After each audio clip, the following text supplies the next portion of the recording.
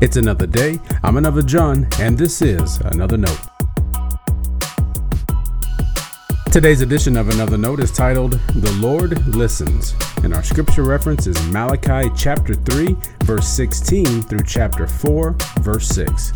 As always, may the Lord add His blessing to the reading and hearing of His holy word.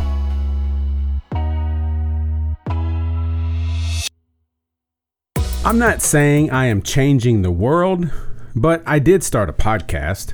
I'm sure I've told you about it by now. A few colleagues and I had been meeting every other week for breakfast for years. Yes, there was some preacher talk, but most of it was friends being friends. As the pandemic altered our daily activities, our group began meeting once a week online. I don't recall the exact moment, but I'm sure it began out of a conversation about conversation. We were talking about how good it is to talk about faith, life, and ministry.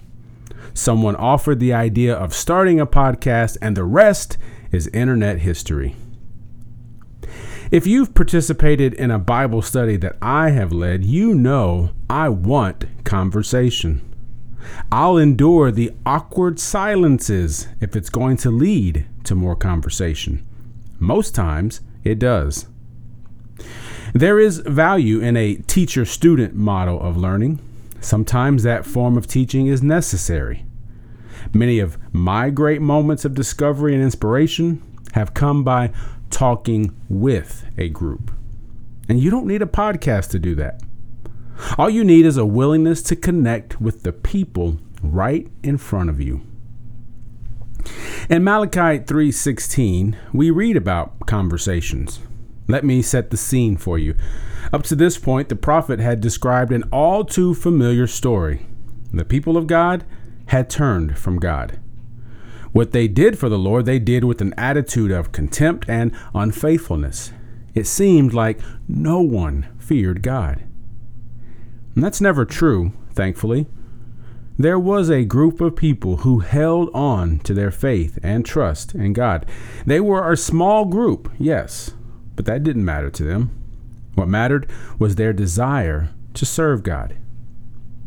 Here's what the prophet said about them and their holy conversations. Then those who revered the Lord spoke with one another. The Lord took note and listened, and a book of remembrance was written before him and those who revered the Lord and thought on his name. Now, maybe from time to time they spoke about the weather, but I imagine their conversations were directed at the goodness of God. They spoke of faith and God's power, and the Lord was all ears. How many times have you heard someone talk about the way the church has changed today? Less people engage in worship. Fewer people support the finances of ministry. Where 2 or 3 are gathered becomes a depressing affirmation because, well, at least someone showed up. Here's my encouragement to you. If you feel like that small group, praise God. Keep running the race of faith. Pursue holiness.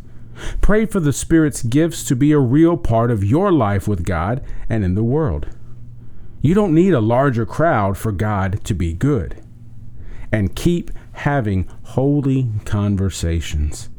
Talk about the goodness of God. Let your conversations center around your faith and trust in the Lord. You don't need a podcast for that. But if you want one, I can help. Stay blessed.